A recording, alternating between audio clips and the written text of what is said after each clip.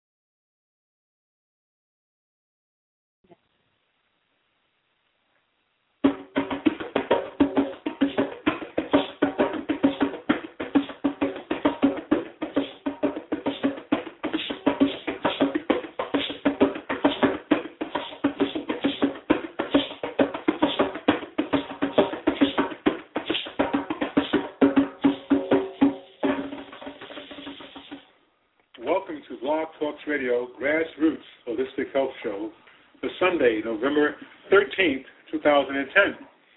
I'm your host, Wesley Gray, coming to you live from New York City at 6 p.m. Eastern Time.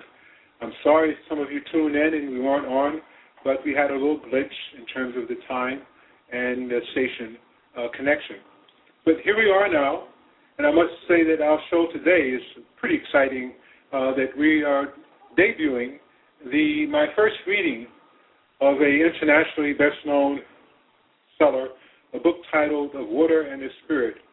And we will focus on this being, as well, we'll focus on the National Month of Diabetes Awareness. And we also have a special announcement to make later on in the show.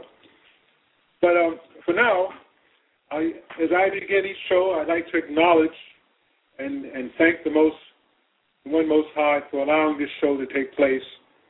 And I thank my ancestors, and I send blessings of love and respect to my elders, my mother-in-law, my siblings, and my lovely wife. Good evening, everyone. Alafia, Hetipu, Namaste, Shalom, Assalamu Alaikum, peace and blessings. I extend greetings of peace, and I recognize the divinity within all of you. Today I will be reading the introduction in Chapter 1 of the internationally known bestseller Of Water and the Spirit by Dr. Malidoma, Patrice. I interviewed him on my show on October the 23rd of this year, 2010, and at that time he talked about the healing attributes of the African drum and its relationship with our ancestors, with our family, and also with our collective community throughout the African diaspora. I would like to suggest that you log into that show on my Blog Talk Radio site and click on the archives to listen to that segment when you get a chance. And now for the special announcement that I mentioned earlier. It's about a new program that I have created. It's called the Million Home Drum Network. And it came to me from Spirit that every family within the African diaspora and all other communities that are committed to healing and reconnecting to our African roots should have an African drum in the home. And the goal is to have at least 1 million homes with drums by the end of the year 2011. The MillionHomeDrumNetwork.com site is currently under construction. However, if you would like to register and become one of the founding members, please send me an email to millionhomedrumnetwork@gmail.com, and I will keep you posted. And also, by the way, if you're interested in purchasing an African drum, which will be just in time for the up-and-coming holidays, please feel free to go to my website, and that's at www.drumsofchange.com, or you can go to www.drumsofchange.com. Either one will work. And oh yes, you will be able to purchase drums via my associate partnership with Amazon.com. And some of the drums are actually priced as low as $29, and that includes shipping. I call these drums starter drums, which make a perfect gift for youngsters and first-time drummers. There you will also find drums for adults and those of you who are experienced and professional drummers. And of course, those drums are the price points are at a higher ticket range, anywhere from $200 to over $500. But of course, they have many drums that are priced under $100, and indeed, the one I just quoted was at $29, which includes shipping. The drums that you purchase from my site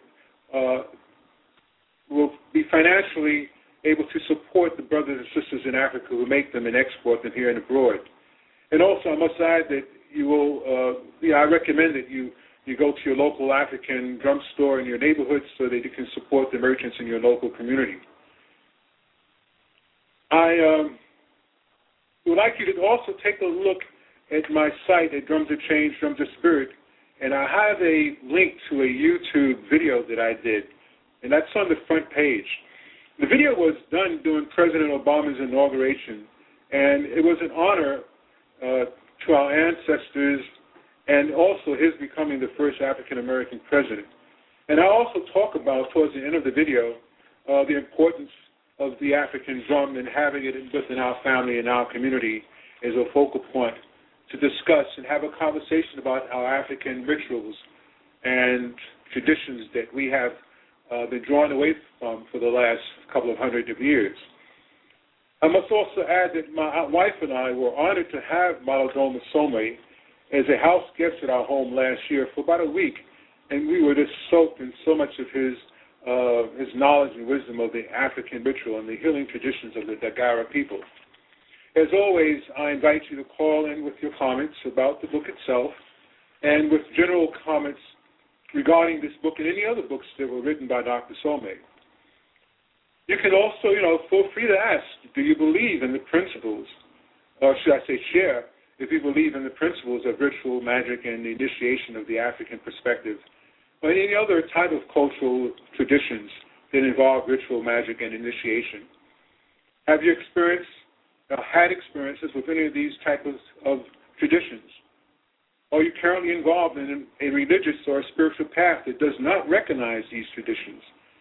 And does the belief in ritual, magic, and initiation conflict with your family values or upbringing? If that is the case, please feel free to call in and to share your thoughts. There is no right or wrong answers with regard or opinions regarding this particular subject matter. I must just stress that on this show, everyone's thoughts and opinions are respected. This show will also inform you of practical tips for enhancing your overall quality of life, your spirit, mind, and body. And I must share with you that I'm not a medical doctor, and I'm not giving medical advice in any way or fashion. What I do share is what personally works for me and my family, and I hope that you will find some benefit. Before all things, of course, check with a licensed medical professional before embarking on any changes within your health routine that we might share with you. I would like to take a short break now, and when I return, I will begin reading the introduction in Chapter 1 of the international bestseller of Water and the Spirit by Dr. Malidoma, Patrice. The chat room is currently open. Please feel free to enter and interact with each other. And for those of you who are listening in on the Internet, the call number is 323-927-1412. And if you wish to speak with us, please remove your headsets and stand away from your computer modem to avoid feedback. I hope you do enjoy the show. We will be back in about a moment, okay? Thank you.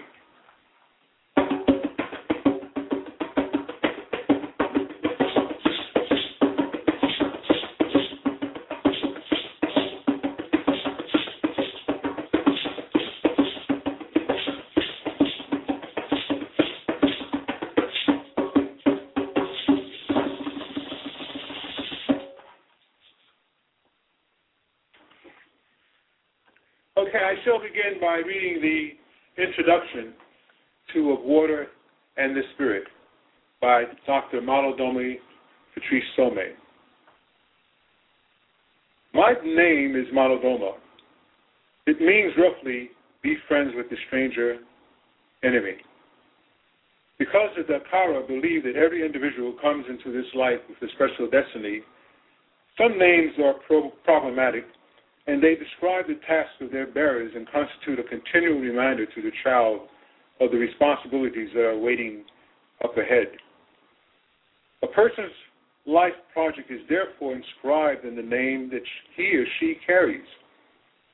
As my name implies, I'm here in the West to tell the world about my people in any way that I can, and to take back to my people the knowledge that I gain about this world. My elders are convinced that the West is as endangered as the indigenous cultures it has decimated in the name of colonialism. There is no doubt that at this time in history, Western civilization is suffering from a great sickness of the soul. The West, progressive turning away from functioning spiritual values, its total disregard for the environment and the protection of natural resources, the violence of inner cities and their problems of poverty, drugs, and crime, and spiraling unemployment and economic disarray, and growing intolerance towards people of color and the values of other cultures, all of these trends, if unchecked, will eventually bring about a terrible self-destruction. In the face of all this global chaos, the only possible hope of self-transformation, unless we as individuals find new ways of understanding between people, ways that can touch and transform the heart and soul deeply, both indigenous cultures and those in the West will continue to fade away. This made that all the wonders of technology and all the many philosophical isms and all the planning of the global corporations will be helpless to reverse this trend. It has taken me years of battling insecurity, uncertainty, hesitation, and God knows what other types of subtle complexes to write this book. The greatest obstacle that I encountered was finding a suitable way to tell my story. I could not speak English when I arrived in the United States 10 years ago, even though I had taken some English classes at a Jesuit seminary in my teens. Although I have made great strides in orally communicating in that language, it was still very difficult to write this book. One of my greatest problems was that the things I talk about here had not happened in English. They happened in a language that was a very different mindset about reality. Or should I say has a very different mindset about reality. There's usually a significant violence done to anything being translated from one culture to another. Modern American English, which seems to me better suited for quick fixes and the thrill of consumer culture, seems to falter when asked to communicate another person's worldview. From the time that I began to jot down my first thoughts until the last word, I found myself on a bumpy road of mediumship, trying to ferry meanings from one language to another and from one reality to another, a process that naturalizes and confuses them. I have had to struggle a great deal in order to be able to communicate the story to you. It is basically the story of my initiation into two different and highly contradictory cultures. I was born in the early 50s in Burkina Faso in West Africa, which was then called the Upper Volta by the colonial French government, who invaded my country in the early 1900s. Although my parents did not record my birth, and to this day are still in conflict as to the exact date, my papers say that I was born in 1956. When I was 4 years old, my childhood and my parents were taken from me when I was literally kidnapped from my home by a French Jesuit missionary who had befriended my father. And at that time, Jesuits were trying to create a native missionary force to convert a people who had worried their message along with their colonial oppression. For the next 15 years, I was in a boarding school, far away from my family and forced to learn about the white man's reality, which included lessons in history, geography, anatomy, mathematics, and literature. All of these topics were presented with a good dose of Christianity and its temperamental God who forced everyone to live in a constant fear of his wrath. At the age of 20, I escaped and went back to my people and found that I no longer fit into the tribal community. I risked my life to change or to undergo the Dagara initiation and thereby return to my people. During that month-long ritual, I was integrated back into my own reality as well as I could be. But I never lost my Western education. So I'm a man of two worlds, trying to be at home with both of them. A difficult task at best. When I was 22, my elders came to me and asked me to return to the white man's world and share with them what I had learned about my own spiritual traditions through my initiation. For me, initiation had eliminated my confusion, helplessness, and pain and opened the door to a powerful understanding of the link between my own life purpose and the will of my ancestors. I had come to understand the sacred relationship between children and old people, between fathers and their adolescent sons, between mothers and daughters. I knew especially why my people have such a deep respect for old age and why a strong functioning community is essential for the maintenance of an individual's sense of identity, meaning, and purpose. I used this knowledge as my starting point. My own elders had experienced French colonialism and the culture of the West as a force that used violence as a means to eradicate traditional lifeways. They had seen their own youth stolen from them as they vainly struggled against the incursions of these intruders. During these years in which my people were trying to make sense of a people whose every action seemed to go against the natural order of things, creating chaos, death, and destruction, the sense of unified community that sustained their tribal life was profoundly destabilized. These foreigners seemed to have no respect for life, tradition, or the land itself. At first, my elders refused to believe that a race of people could cause such suffering and death, could possibly have any respect for itself. It did not take long before they realized that the white man wanted nothing short of the complete destruction of their culture and even their lives.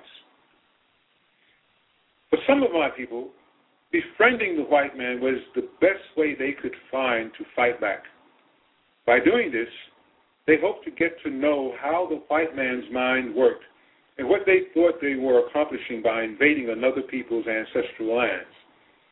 Not all of my people were willing to have this much contact with the whites. Some village people who chose to see things only from their own tribal perspective believed that to have become so spiritually sick, the white man must have done something terrible to his own ancestors. Others who knew a little about military culture, imperialism, and colonialism thought that the white man must have destroyed his own land to have to come to here to take the land of others. In spite of the best efforts of all my people, the whites kept on coming, kept on doing whatever they pleased, and kept on taking more and more of our land, our beliefs, and our lives. Many years later, my generation finds itself gripped by a powerful irony. Suddenly, it has become popular to defend tribal people, their world view, and their lifeways. But while the West is engaged in a great debate about what it means to preserve culture, the indigenous world is aware that it has already lost the battle. It seems obvious to me that as soon as one culture begins to talk about preservation, it means that it has already turned the other culture into an endangered species. Then you have the purists on the other side, or should I say on either side, who want indigenous cultures to remain exactly the same as they have always been.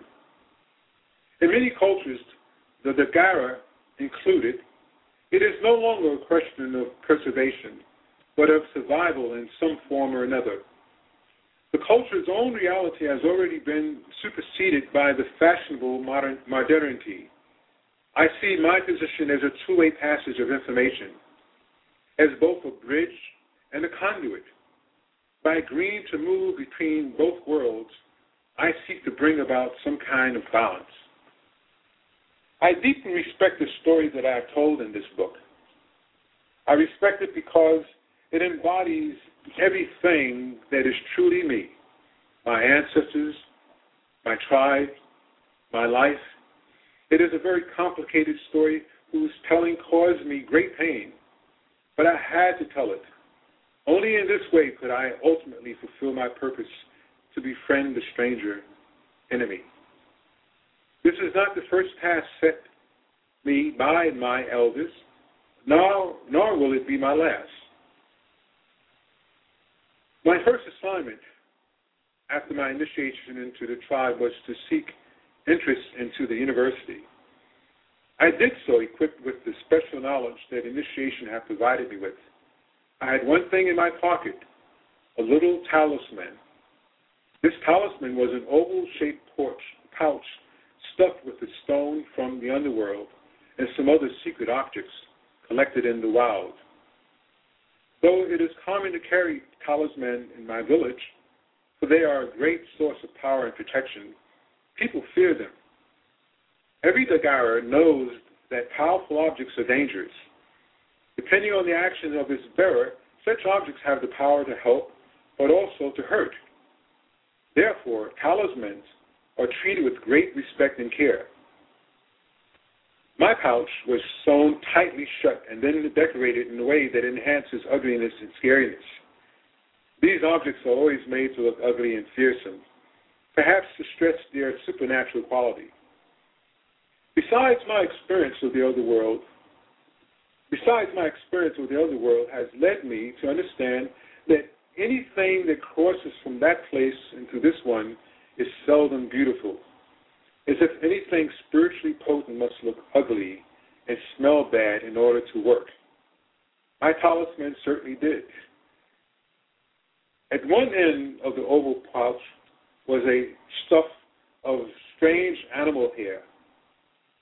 The government of what was then called Upper Volta had a school called Centre Etudes Supérieures, whose course of studies was the equivalent of a four-year college in the West.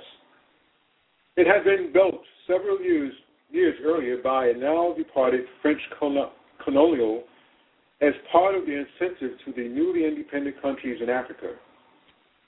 The end of the territorial colonialism was followed by a period of neo-colonialism that took the form of bilateral cooperation, economic sponsorship, and the professional support in every pertinent department of the new government.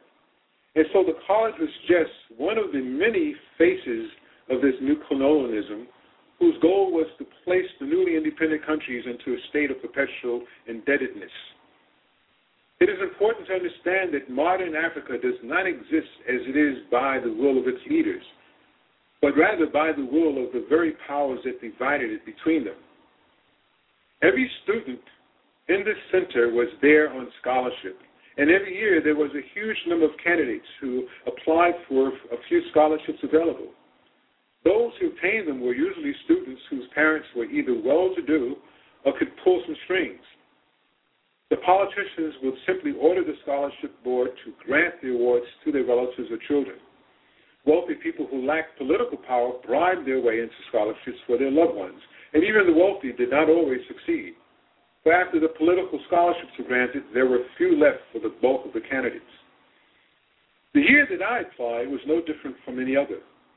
I had filled in my application for a scholarship, knowing that I had no chance of getting beyond the filing. But I also knew that my tribal elders had given me instructions as to how to apply, even though they had no basis upon which to work. How, I wondered, could these people, accustomed to village life, know how to get one's needs met in the city? Yet I felt it was still worth a try. What did I have to lose? And to my great surprised, I was scheduled for an interview and was not only informed of my acceptance to the school, was given a full scholarship on the spot. I cannot tell you the details of how my talisman worked, for I prefer not to blunt its effectiveness. But it has still helped me today to speak in big assembly halls. Through invitations come in unorthodox ways, I always seem to be able to get what I need and where I need to go and do what I need to say.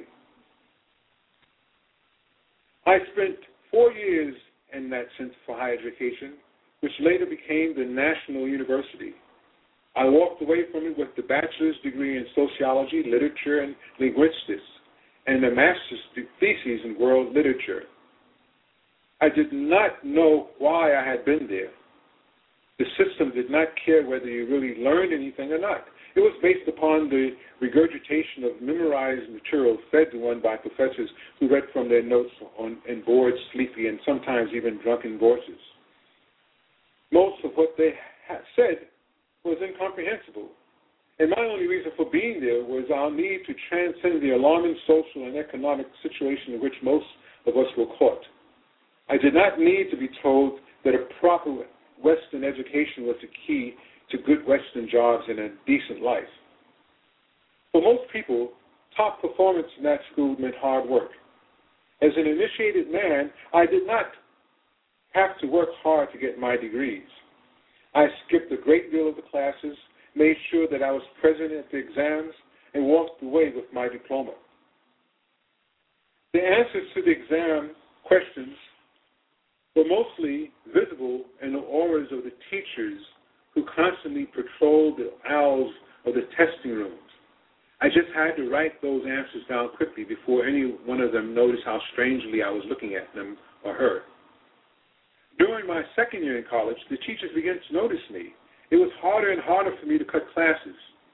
When I was picked up by the professor to reply to a question, I continued to instinctively seek the answer in his aura, as I did during exams.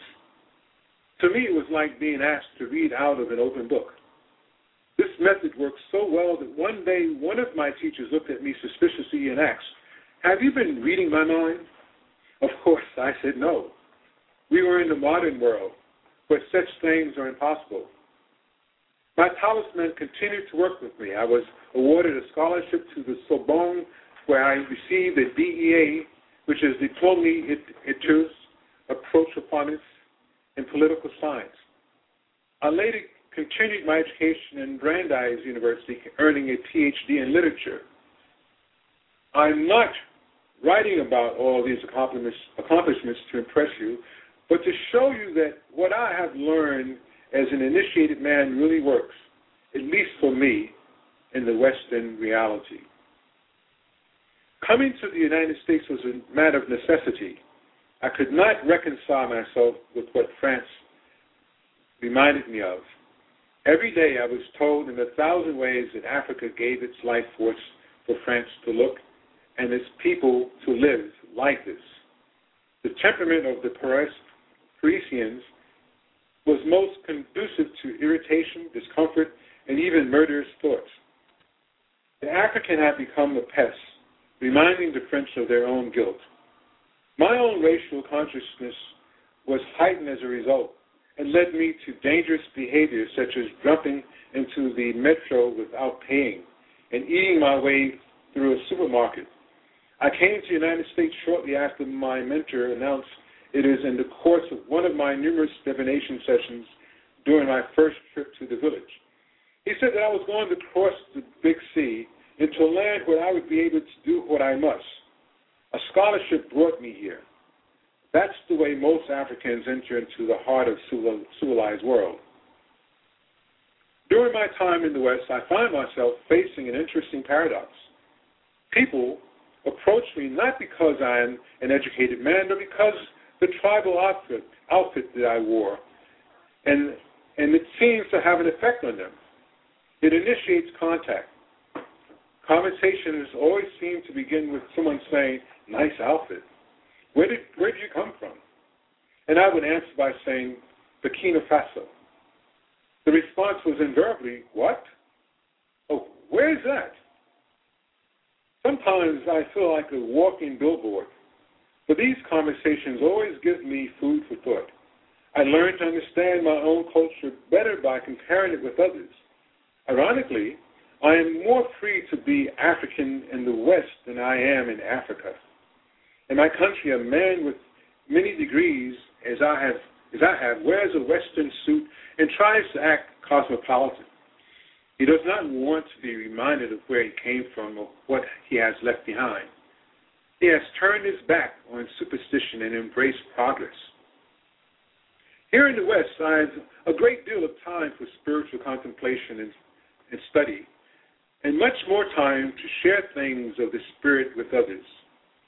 If I was still living in my village in Africa, nearly every spare moment would be taken up with scratching a living from the exhausted soil that all colonialism has left us with.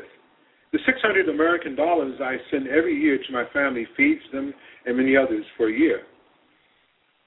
Although I miss them and would prefer to see them more often, I know that I am better able to care for them here than I could by going home and picking up a hoe, even if the elders had left that option open up to me.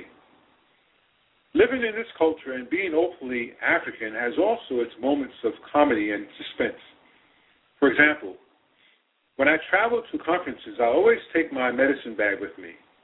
I've always been afraid to check it in the baggage for fear that it would somehow be lost.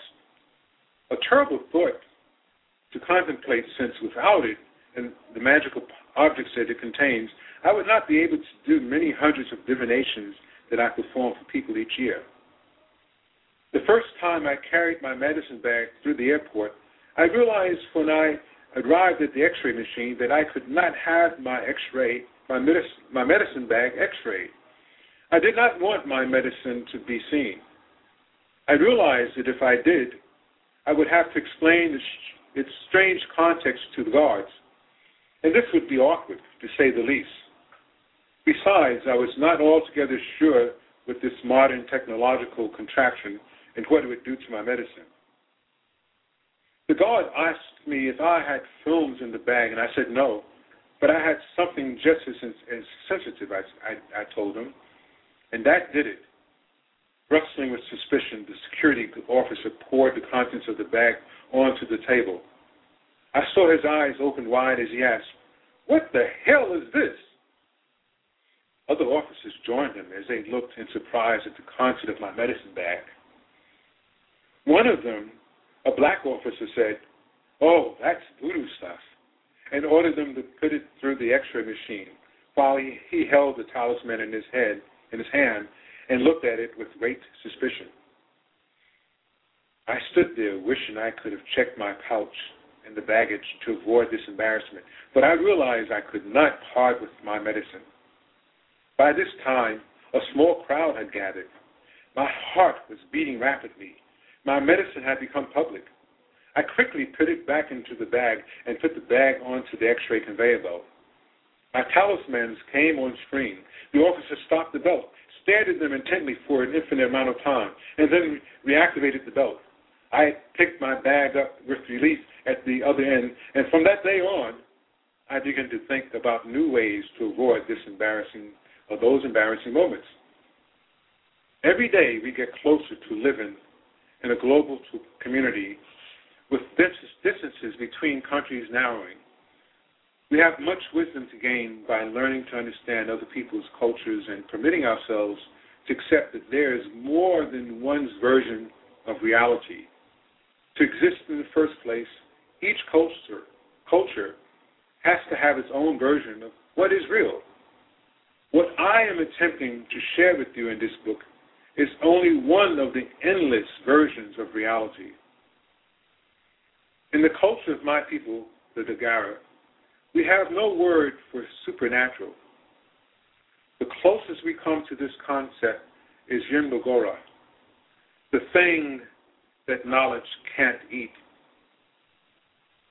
This word suggests that life, the power of certain things, depend upon their resistance to the kind of categorizing knowledge that human beings apply to everything. In the Western reality, there is a clear split between the spiritual and the material, between religious life and secular life. This concept is alien in the Dagara. For us, as for many indigenous cultures, the supernatural is part of our everyday lives. To a Dagara man or woman, the material is just the spiritual taken on form. The secular is religion in a lower key, a rest area from the tension of religions and spiritual practice. Dwelling in the realm of the sacred is both exciting and terrifying. A little time out once in a while is in order. The world of the Dagara does not distinguish between reality and imagination. To us, there is a close connection between thought and reality. To imagine something, to closely focus one's thought upon it, has the potential to bring that something into being. Thus, people who take a tragic view of life are always expecting the worst, usually manifest that reality. Those who expect that things will work together for the good usually experience just that. In the realm of the sacred, this concept is taken even further. For what is magic but the ability to focus thought and energy to get results on the human plane? The Dagara view of reality is large. If one can imagine something, then it has at least the potential to exist. I decided to do a little experiment of my own with reality versus imagination. When I was home visiting my village in 1986, I brought with me a little electronic generator, a television monitor, a VCR, and a Star Trek tape titled The Voyage Home. I wanted to know if the Dagara elders could tell the difference between fiction and reality. The events unfolding in a science fiction film considered futuristic or fantastic in the West were perceived by my elders as the current affairs and the day-to-day lives of some other groups of people living in the world. The elders did not understand what a starship is. They did not understand what the fussy uniform of the crew members had to do with making magic. They recognized in Spock a contemporary of the seventh planet, the very one that I described later in this story. And their only objection to him was that he was too tall. They had never seen a contemporary that big. They had no problems understanding light speed and teleportation, except they could have done it more discreetly. I could not make them understand that all this was not real. Even though stories abound in our culture, they have no word for fiction. The only way that I could get across to them the Western concepts of fiction was to associate fiction with telling lies. My elders were comfortable with Star Trek, the West's version of its own future, because they believe in things like magical beings, such as Spock, traveling at the speed of light, and teleportation. The wonders that Westerners imagine being part of their future are very much a part of my elders' present life. This irony is that, the irony is that the West sees the indigenous world as primitive and archaic. Wouldn't it be wonderful if the West could learn to be as archaic as my elders are? As in the case of Star Trek, Westerners look to the future as a place of hope, a better world where every person has dignity and value, where wealth is not unequally distributed, where the wonders of technology makes miracles possible. If the people in the West would embrace some of the more positive values of the indigenous world, perhaps that might even provide them with a shortcut to their own future. Many people in the West seem to be trying to find this shortcut through their commitment to learning about indigenous cultures and non-Western forms of spirituality, or most recently through the men's movement. If these seekers fail, and if the modern world lets the indigenous world die, it will probably mean a long, hard trip into the future in search of the values of the past. Westerners forget that it is not only indigenous cultures that have a deep commitment to non-Western ideas about reality. Even in a highly industrialized culture like Japan, a connection with the ancestors is taken very seriously. When the new emperor of Japan was installed, many leaders in the West were disturbed by the fact that as part of his inauguration, he went into the temple and spoke to his ancestors. This is that modern world can't deal with its ancestors and endure its past. It is my belief that the present state of restlessness that traps the modern individual has its roots in the dysfunctional relationship with the ancestors. In many Western cultures, the ancestors have an intimate and absolutely vital connection with the world of the living. They are always available to guide, to teach, and to nurture. They represent one of the pathways between the knowledge of this world and the next. And most importantly and paradoxically, they embody the guidelines for successful living.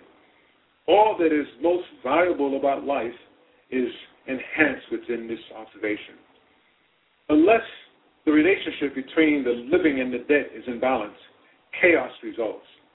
When a person from our culture looks at the descendants of the Westerners who invaded their culture, they see a people who are ashamed of their ancestors because they were killers and martyrs and masquerading as artisans of progress. The fact that these people have a sick culture comes as no surprise to them. The Dagara believe that if such an imbalance exists, it is the duty of the living to heal their ancestors. If these ancestors are not healed, their sick energy will haunt the souls and psyches of those who are responsible for helping them. Not all people in the West have such an unhealthy relationship with their ancestors. But for those who do, the Dagara can offer a model for healing the ancestors, and by doing so, healing oneself. Because the world is becoming smaller, people from different realities can benefit from learning about and accepting each other. The challenge of modernity is to bring the world together into a unified whole in the middle of which diversity can exist. The respect for difference works only if connected with this vision. And now I pause to take a break, and I will be back with you momentarily to continue the introduction of water and the spirit.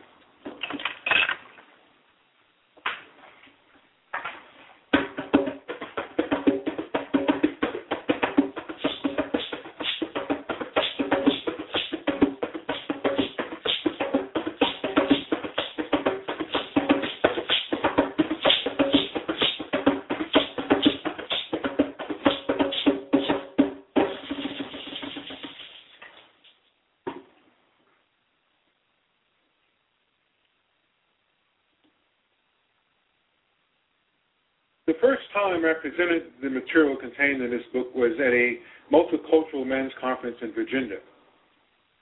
I needed to discover what in the sequence of initiation experiences could be put into words and then see how this information would be received by the audience. I had heard other people tell the story of their initiation, but these stories sounded greatly different from mine. From the stories I've heard, I seemed to make the process a mild formality, deliberately safe to the point where everyone was guaranteed to come into life in the Dagara culture. And initiation is a dangerous commitment that can and sometimes does result in death. And I did not want to upset people who might be thinking of it differently. And did not want to upset people who were supposed to make friends with a stranger. I did not want to make initiation sound unreachable either. My wish was to strike some kind of balance between the modern person's mind and his heart by committing to both of them. With this group of men, opposing color and culture, who had gathered together to find out how to bridge gaps and reach out to each other, the initial atmosphere was once closer to war than to peace. At this point, I would like to also share with you that my wife would like to share some thoughts with you when she comes into the studio. She should be back here momentarily. On the day of the presentation of my presentation, as Malidoma continues, The room was jam-packed with busy professional men who had entered a whole week off their schedule to come to this conference. Their expectations were high. As I began telling my story, I could hear the sound of my own voice competing with the pounding of my heart and the terrible sound of the audience's silence. Images of my initiation rushed into my mind, and as someone stood behind me, passing them to me on picture postcards. I merely took them and passed them on.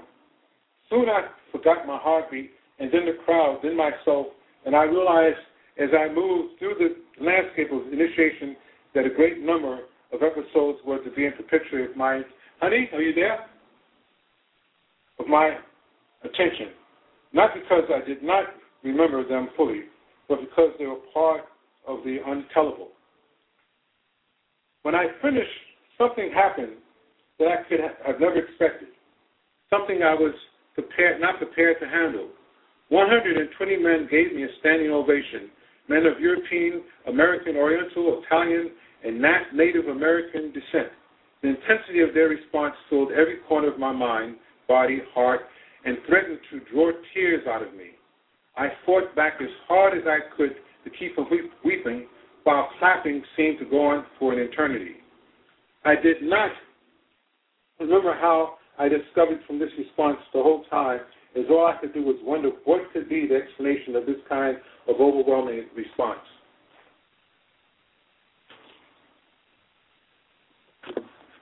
What was in those men that understood what I had said about initiation so fully that they responded as to if something was not familiar with them? They were not simple men.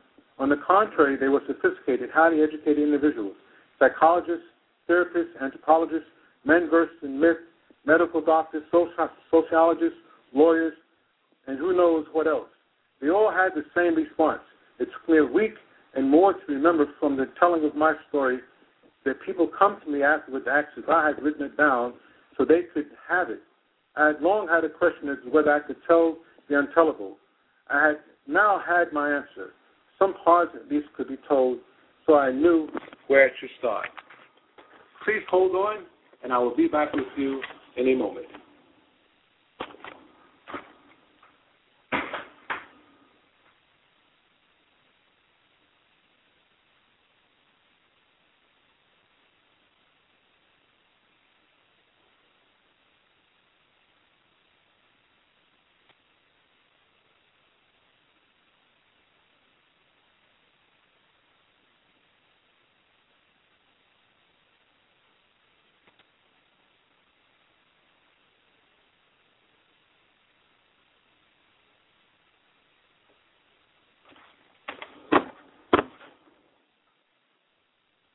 It took me a week and more to recover from the telling of my story. As I mentioned, Malidoma mentions that people came to him afterward to ask if he had written it down so they could have it. I had long had a question as to whether I could tell the untellable. I now had my answer. Some parts of these could be told, so I knew where to start. Since then, I have told the story of my initiation many times. The response has invariably been the same. And this response has given me the courage to share more information about elders, youth, medicine, healing, and the indigenous world of the Dakara, which is my own initiation and had allowed me to access. My grandfather's funeral ritual described in this book was one of those realities. I presented it once at the conference, leaving out many of the elaborate magical details. I was hardly surprised that it too had the power to touch people in this culture. I have since then, and with great support, conducted a form of the Dakara funeral ritual with Americans as participants. Watching people of this culture devote themselves to a world that was unfamiliar with them. I was glad that the elders from my village weren't present. They would have thought that I had men mourning their losses, and it broke my heart. It is in response to them and to others who desire to know more that I have gathered the energy to write this book. It is also for every old person in this culture who feels abandoned, as if he or she has become useless, and for the young ones in search of a purpose. and for a blessing for some sacred old hands that I write. These two people, groups of people, need to get their relationship straight because they will discover each other through this book. Their unspoken support has given me the courage to speak out clearly and explicitly. At this point, ladies and gentlemen, I'd like to share with you and introduce my wife, who happens to be in the studio with me, and she would like to share some words with you about our experience with Dr. Malidoma Some and her reading of the book. Hi, Nat. Hi. Good evening, everyone. Alafi had to put namaste. My name is Spirit Change. I'm glad to be here in the studio this afternoon. We hosted at our home about a year ago or so an event for Malidoma Some. As you know, he travels extensively and he does divinations all over the world. And during his travels, he visits those of us, he stays with those of us who host his divination events for him. And his energy is so powerful. Dr. Some's energy leaves a lasting impression wherever he goes. We've been to lectures that Dr. Some has done at Long Island University. We've been to an event that he was involved in Harlem where he was part of a panel discussion. And it's something about the initiation process, it's something about the calling of the ancestors, which leaves a permanent impact on everything and everyone that are blessed to be touched by his presence. When I read Dr. Some's book, I was actually introduced to Dr. Some's book years before I met Dr. Some. And I was introduced to his book by one of my teachers and elders. And I used his book as a textbook almost, along with other material that I was using along my spiritual path. And when I met Dr. Some in person for the first time, I had to relay that experience to him. I remember telling him, I studied with you before you even knew who I were. And I explained to him how I had been introduced to his book by one of my elders, Baba Reverend Hari Kafri Andongo, several years prior, and how I had studied that book for years. So I certainly recommend that. You know, it's an awesome experience. It's spiritually enlightening. I certainly recommend the book to anyone that might be interested in reading it. And those of you who are blessed to listen to the show, it's a treat. And I'm listening to my husband reading the book, and it's like a treat for me as well, even though I must have read the book 2 or 3 times. Usually when I read, I'll read a book quickly to find out what's in it, and then I'll go back and read it very slowly so that the content can stay with me. And that's what I did with Dr. Some's books of Water and the Spirit, The Healing Wisdom of Africa. I have not read his latest book yet, but I'm soon to read that. They're all wonderful teaching aids. They're enlightening. And even just purchasing and having the book. Again, there's something about the energy of the book. We all know that everything is energy. We know that we're all connected. But we know that we're all part of the collective consciousness. And believe me when I tell you, just the fact of purchasing and owning the book, even if you don't have a chance to read it right away, which happens to me all the time. I'll see a book that I want to read, and I'll get it, and it could be months before I have time to read it. But with this book, just purchasing it and having it, watch how the energy in your home changes. just having it on your table or having it on the stand next to your bed. Just watch the way the energy in your home changes. The words of the book are healing because the book is imbued by the power of the person who wrote it, who is imbued by the wisdom of his ancestral lineage. Thank you so much. Thank you so much for your time. Here's my husband. Honey, would you like to share about your show also? I would hate to end the show without you letting them know that you're having a show coming up tomorrow and every Sunday. Well, some of you may be aware I host a Blog Talk radio show Sunday mornings, 9 o'clock Eastern Time. The name of the show is New Spirit Talk Radio. Right now we're engaged in the topic of reincarnation, its many aspects, and the show is actually based on the book Many Lives, Many Masters by Dr. Brian Weiss. That's the book that I read every Sunday morning. We're almost finished. And if you have not had a chance to listen to my show, if you're interested in the topic or if you're interested in the book, just go to blogtalkradio.com/New Spirit Talk Radio. And New Spirit is spelled NUSPIRIT-talk, TALK, radio, and that'll land you on my show page. You can click the links on my show page to take a look at my website, which is spiritchange.com, and you can also link to Many Lives, Many Masters from my show page where you can purchase a copy of the book as well. So blessings to you all. I'm thrilled to be a part of my husband's show this afternoon. God bless. I'll see you tomorrow morning on my show. Thank you, honey.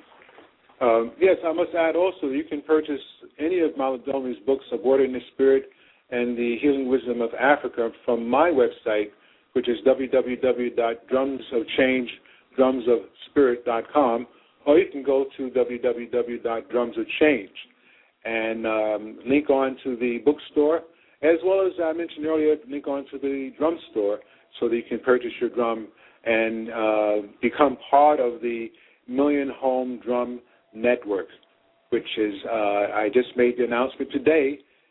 The website is still under construction, and it hasn't been officially launched, but we're in the pre-launch stages. And, of course, if you would like to be a founding member, please email me at millionhomedrumnetwork@gmail.com. I look forward to experiencing this profound program and network where we will have those of us throughout the African diaspora to have a drum within a home with a designated drummer who will perform ritual from the birth of a baby to when someone goes in transition. We will have a designated drummer perform in any other significant event that happens between them, such as birthdays and weddings. So I do thank you. This is my first time reading a book on my program, and I had to go away from the program somewhat because of the fact that it was significant. So I trust that you will come on again. I will be continuing reading this book tomorrow evening at 6 o'clock, and I will also have scheduled readings further on during the week of this coming week, as well as next Saturday. So until later tomorrow evening, we will continue. I thank you for tuning in, and again, as I begin praise to the Most High and thanks to our ancestors, to my siblings, to my mother-in-law, to my lovely wife, and I must say namaste, and that the divinity in me recognizes and respects the divinity within you. Peace and blessings.